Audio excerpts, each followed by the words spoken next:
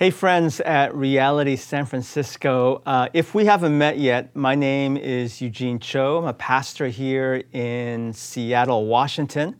And I had the pleasure of being with you and your church about a year ago in a radically different world. I've also really appreciated building friendship and relationship with some of your staff, including your lead pastor, Pastor Dave Lomas. And I just want to extend my gratitude for your generous support for One Day's Wages as well. So about a couple of weeks ago, I began my new role in addition to One Day's Wages, serving as the president and CEO of a Christian advocacy organization in Washington, D.C. called Bread for the World. And if you have a chance, please check us out at bread.org. Right now, you're in this new series entitled Strangely Dim.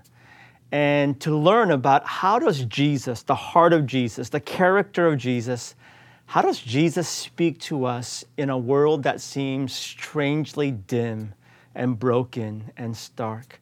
So it's with that in mind that I want to call your attention to the Word of God, to the Gospel of John, chapter 21. John 21, verses 1 to 14. Listen now for God's Word. Afterward, Jesus appeared again to his disciples by the Sea of Galilee. It happened this way. Simon Peter, Thomas, also known as Didymus, Nathanael from Cana in Galilee, the sons of Zebedee, and two other disciples were together. "I'm going out to fish," Simon Peter told them. And they said, "We'll go with you." So they went out and got into the boat, but that night they caught nothing. Early in the morning, Jesus stood on the shore, but the disciples did not realize that it was Jesus. He called out to them, "Friends, haven't you any fish?" "No," they answered. He said, "Throw your net on the right side of the boat and you will find some." When they did, they were unable to haul the net in because of the large number of fish. Then the disciple whom Jesus loved said to Peter, "It is the Lord." As soon as Simon Peter heard him say, "It is the Lord," he wrapped his outer garment around him, for he had taken it off, and jumped into the water. The other disciples followed in the boat, towing the net full of fish, for they were not far from shore, about 100 yards. When they landed, they saw a fire of burning coals there with fish on it and some bread. Jesus said to them, "Bring some of the fish you have just caught." So Simon Peter climbed back into the boat and dragged the net ashore. It was full of large fish, 153. But even with so many, the net was not torn. Jesus said to them, "Come and have breakfast." None of the disciples dared ask him, "Who are you?" They knew it was the Lord. Jesus came, took the bread, and gave it to them, and did the same with the fish. This was now the third time Jesus appeared to his disciples after he was raised from the dead. Well, friends, John 21, this particular story, and there's a second part of this story as well, that's also so beautiful, that gives us a fullness of Jesus' heart and character. But this story happens to be one of my all-time favorite stories, not just to teach, but just to come back to again and again, to read and to soak in God's presence and God's word. Now, there's two reasons why I really love this story. Reason number one is that it's a fishing story. And as someone that loves the outdoors, including hunting and fishing, I love this story. I imagine myself in the boat with the other disciples, casting the net, trying to catch as much fish as possible. In fact, I am sharing one of my favorite fishing pictures with you right now. Now, you might be wondering, what's the point of me sharing this photo of my prized largemouth bass? There is no point. Like a true fisherman, I love to boast about the fish that I've caught. Now, on a serious note, the second reason why I love this story is because when you peel off the layers of what just seems to be a casual, nonchalant, disciples being bored, I'm going out to fish story, there's actually so much more. And in some ways, I think it speaks to the theme of the disciples being discouraged by circumstances and situations, and it appears as if things are strangely dim. And it's in this context that Jesus reappears and reminds the disciples, Peter and the others, who he is, what he's called them to do, and what the kingdom of God is about. Now, what do I mean when I say when you peel off the layers? Well, friends, I believe, along with other pastors and theologians, that this isn't just another fishing story. That in essence, when Peter says, I'm going fishing, there are theologians and pastors who believe that when he says, I'm going fishing, what he's really saying is amid all the frustration, tension, conflict, uncertainty, doubt, what Peter is really saying is, I'm done. I'm tired. I'm exhausted. I'm unsure. I'm weary. I'm to fill in the blank. Perhaps even for you, especially in this season of your life or my life, our city, our state, our nation, our larger world with all that is going on. The exposure and the exploitation of racial injustice and pain. Amid all the global health pandemics, perhaps we feel so discouraged. Perhaps you're in a season of your life right now where you're saying to yourself, this isn't what I signed up for. Maybe it's work. Maybe it's a relationship. Maybe it's your marriage. Maybe it's church. Maybe it's you fill in the blank. But if you're anything like me, there have been moments and seasons of my life where I thought to myself, this is not what I signed up for. This is more difficult, more painful, more tense than I could have ever imagined. Strangely dim. I'm going fishing.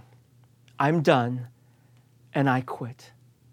Maybe this is something that resonates with you. Maybe you're going through it right now. And not that I wish this upon you, but I am certain that for every one of us, there are going to be moments in the future where we'll also experience this. And so God's word today speaks to us about how Jesus gives us his presence during those moments. So today, I want to speak to you about 4 or 5 things that we can learn and glean from the scripture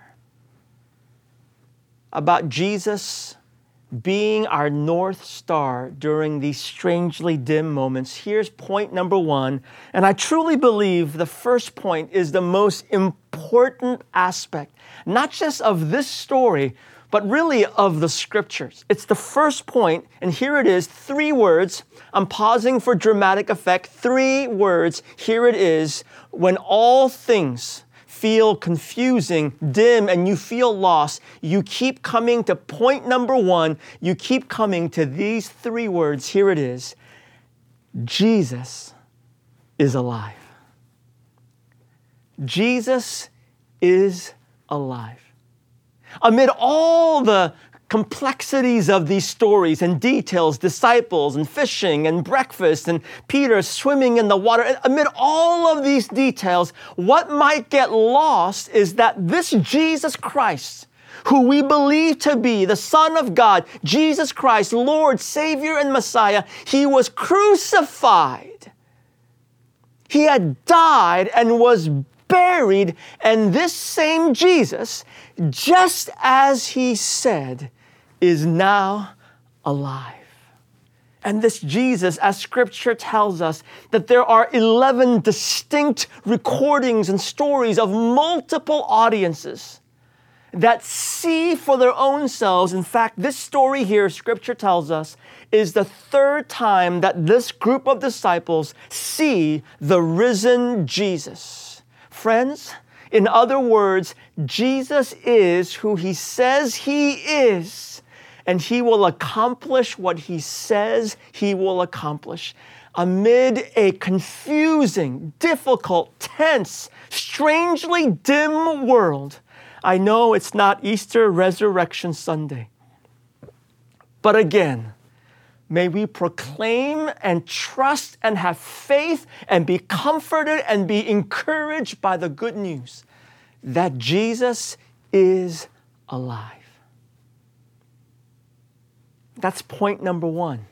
And as we read this story, don't forget this, that this same Christ who had been crucified in the most inhumane, unjust way was raised by the power of God, and Jesus reigns supreme.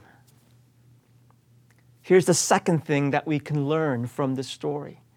We have to ask the question, why was it that the disciples, why were they frustrated? Why were they upset? Why were they exhausted? Why were they on the edge of saying, I'm going fishing, which means I'm done. I want to go back to what we were doing before we encountered Jesus. That's what they meant when Peter said, I'm going fishing.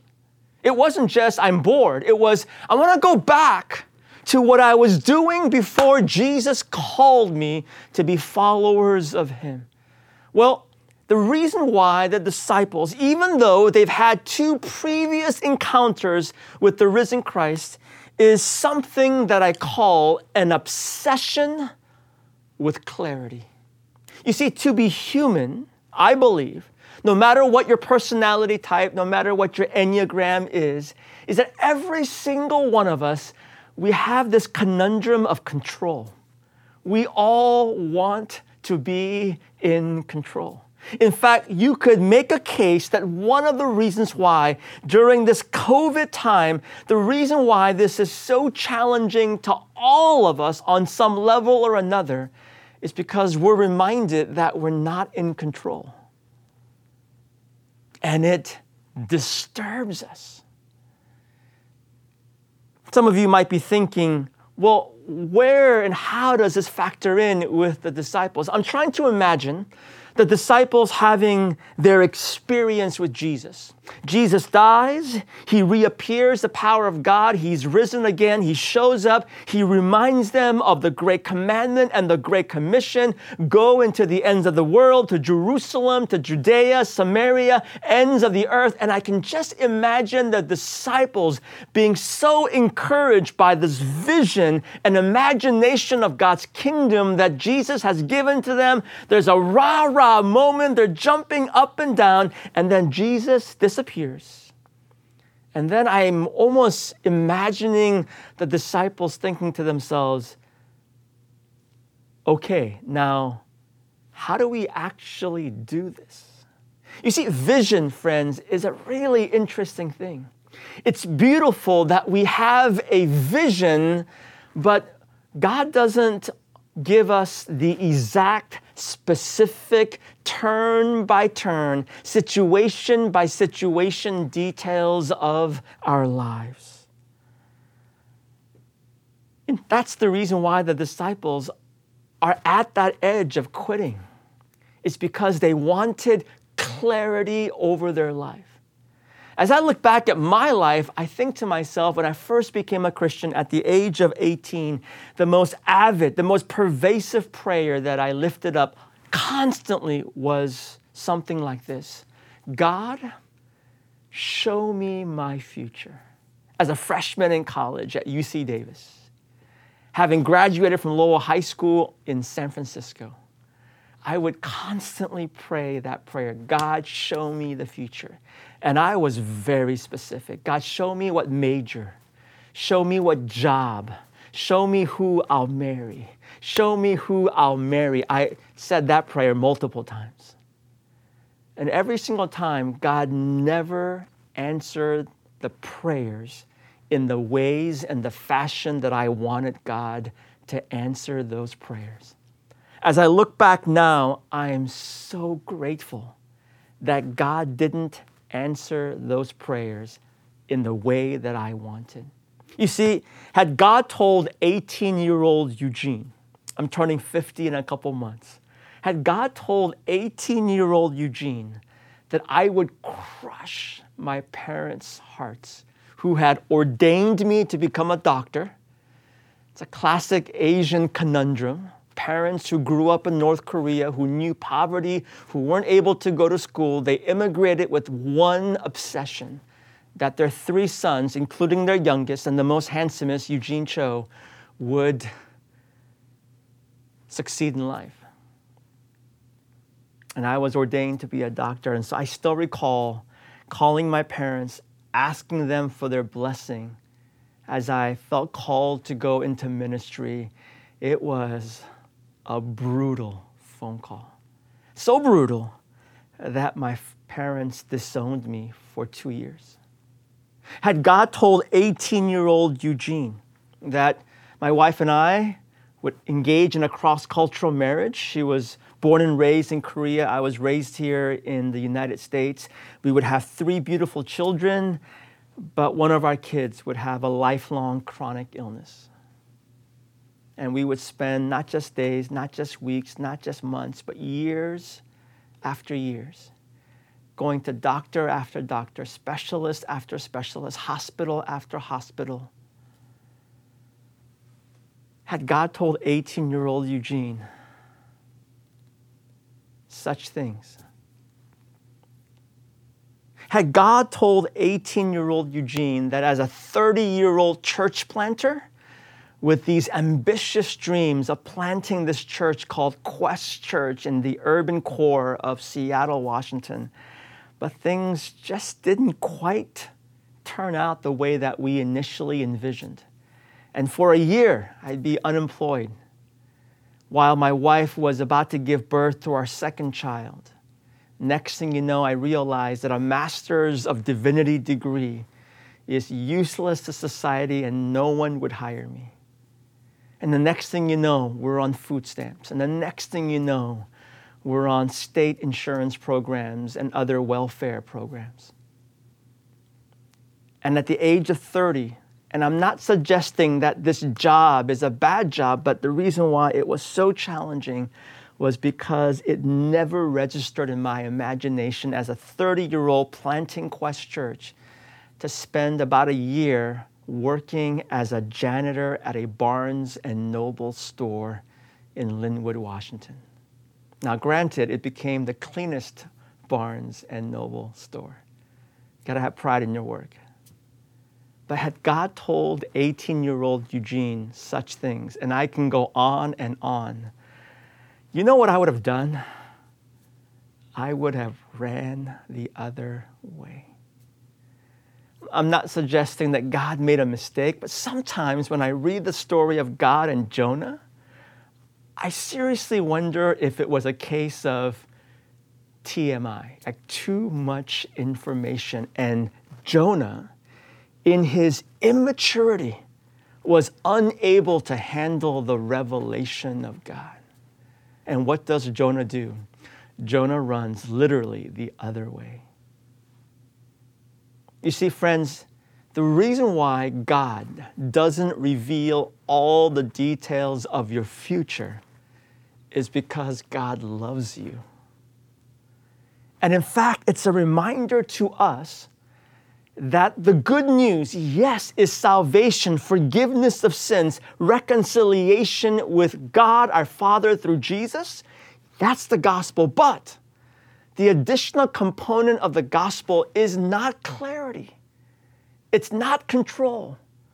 The gift of the gospel is that we have the gift of the presence of Jesus. And so I imagine Peter and the others being so obsessed with details and control. How do we do this? And this story reminds us that in a strangely dim world, we're not going to get all the details about the future. Every single one of us, we've been asking ourselves, when and how will COVID end? What are the details? No one knows. The gift is that Jesus is with us. His presence. His presence is the gift in a strangely dim world. Romans chapter 8, verses 38 to 39 reminds us that nothing will separate us from the love of God in Christ Jesus our Lord. Hebrews chapter 13, verse 5 tells us, I will never leave you nor forsake you. Here's the third thing that we can learn from the story, and it's this phrase, learn to listen to God's voice. Like many stories in the Gospels, there are things that we can learn from the disciples about what not to do, but we can also learn about what they did and how they learned. Initially, they had no idea who this voice was. A voice from shore says, friends, haven't you any fish? Now, by the way, it's important for us to note that anytime Jesus asks a question, he's not really asking a question. He never asks a question for his own benefit. In other words, when Jesus hypothetically were to ask you, how do I get to so-and-so? It's not because Jesus doesn't know how to get to so-and-so. It's because somehow in that process, Jesus wants us to learn something deeper. So what is it that Jesus is trying to show us through that question, friends, haven't you any fish? See, Jesus is speaking to Peter and some of the other disciples who were what before they met Jesus? They were professional fishermen. They made a living. They had a small business. They may not have been wealthy or super wealthy, but they had their own small business. They thrived. And Jesus is telling us, you could be an expert. You could have contacts. You could have resources. Here are the disciples going fishing. And if they're anything like me, they fished that body of water thousands of times. They know the best spots, the best techniques, the best methodologies, the best whatever you can imagine. They knew how to catch fish in that body of water. And yet, they caught nothing.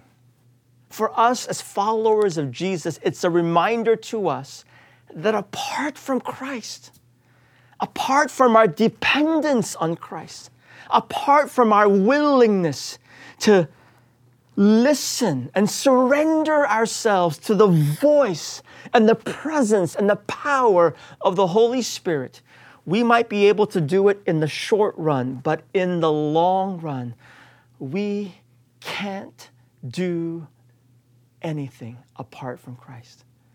And that leads me to this third point. We need to nurture our ability to listen to the voice of God. You see, in the midst of all of this, they hear this voice, friends, haven't you any fish? And as they interact with this voice, they then begin to realize that it's Jesus. And the voice of Jesus animates them, energizes them. It recaptures and rekindles their imagination.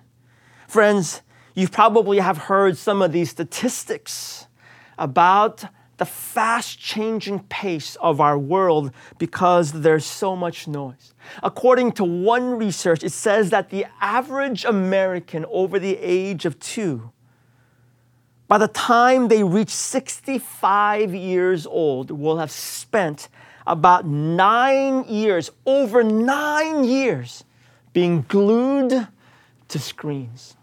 Our phones, our tablets, our computers, our televisions, and the list goes on. That's about nearly 5 million minutes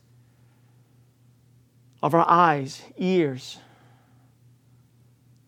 will be just soaking in the messages of this world. If Jesus Christ, our Lord and Savior, fully God and fully human, chose to regularly, rhythmically retreat for silence, prayer, and time with God the Father, how much more do we need this gift of the presence of Jesus in our lives in a strangely dim world? Listen, be still, seek after God's heart. The fourth thing that we can learn, and the last point that I want to make from our time today, is I'm trying to imagine that moment, that scene, when the disciples are so excited, so animated. Here's Peter diving into the water. He's swimming onto shore. And in my mind, this story could have taken a very difficult, awkward turn had Jesus responded in maybe ways that you and I, as human beings in our flesh, may have been tempted to respond. For example, can you imagine what would have happened had Jesus given the silent treatment? Jesus, knowing that Peter was basically in essence saying, I quit, when he was saying, I'm going fishing. This Peter who had denied Christ 3 times. This Peter and the others who ran away in fear. This Peter who would somehow take out a sword to chop off a soldier's ear. Like, can you imagine Jesus just folding his arms,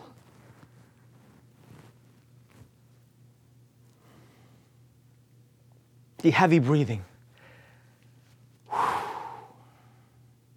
Or how about the one-word response? What if Jesus responded by saying, really? Or, again, how about, dude, I'm trying to be really hip here. How about if Jesus said, bro? What if it got even more serious?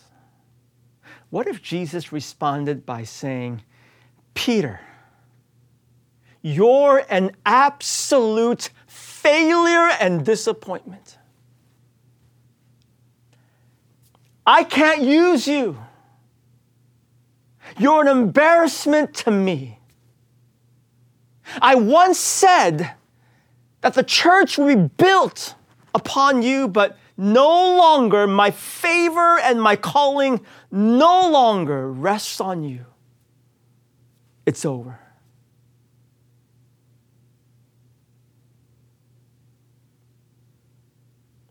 When people ask me about an example of God's grace, a glimpse of the Father's heart, of Jesus' heart, this is why I love this story, because I truly believe Jesus could have said any of those things. If we're honest, it's possible that some of those statements have been said to you. Or perhaps in your anger or frustration, you may have uttered those words unto others. But rather than disappointment and judgment and fear or guilt or shame, as Peter and the other disciples come onto shore, I can just picture Jesus doing this.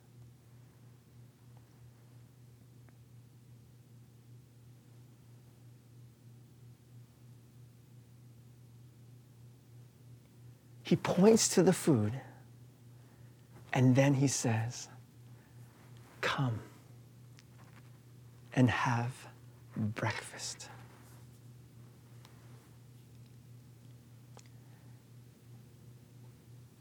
Jesus cares for you. Jesus loves you. And during these crazy, turbulent, unjust, painful times of people screaming and shouting, so much confusion, I can't think of a more countercultural, subversive, and yet the most significant thing for us to come to Jesus, to be at his feet, to be nourished by Jesus and his words. But friends, I also want to remind you this is not just a feel-good breakfast story. It's that, but there's so much more. As Jesus feeds them, he begins to remind them in that feeding who he is, who they are, but he reminds them, recommissions them, he re-empowers them. Go and feed my sheep. Do my work. Pursue the kingdom of God. So as we come to Jesus during these crazy times, let's listen, let's hear, let's feed. But let's also be reminded who we are as followers of Jesus in a strangely dim world. God bless you. God bless you.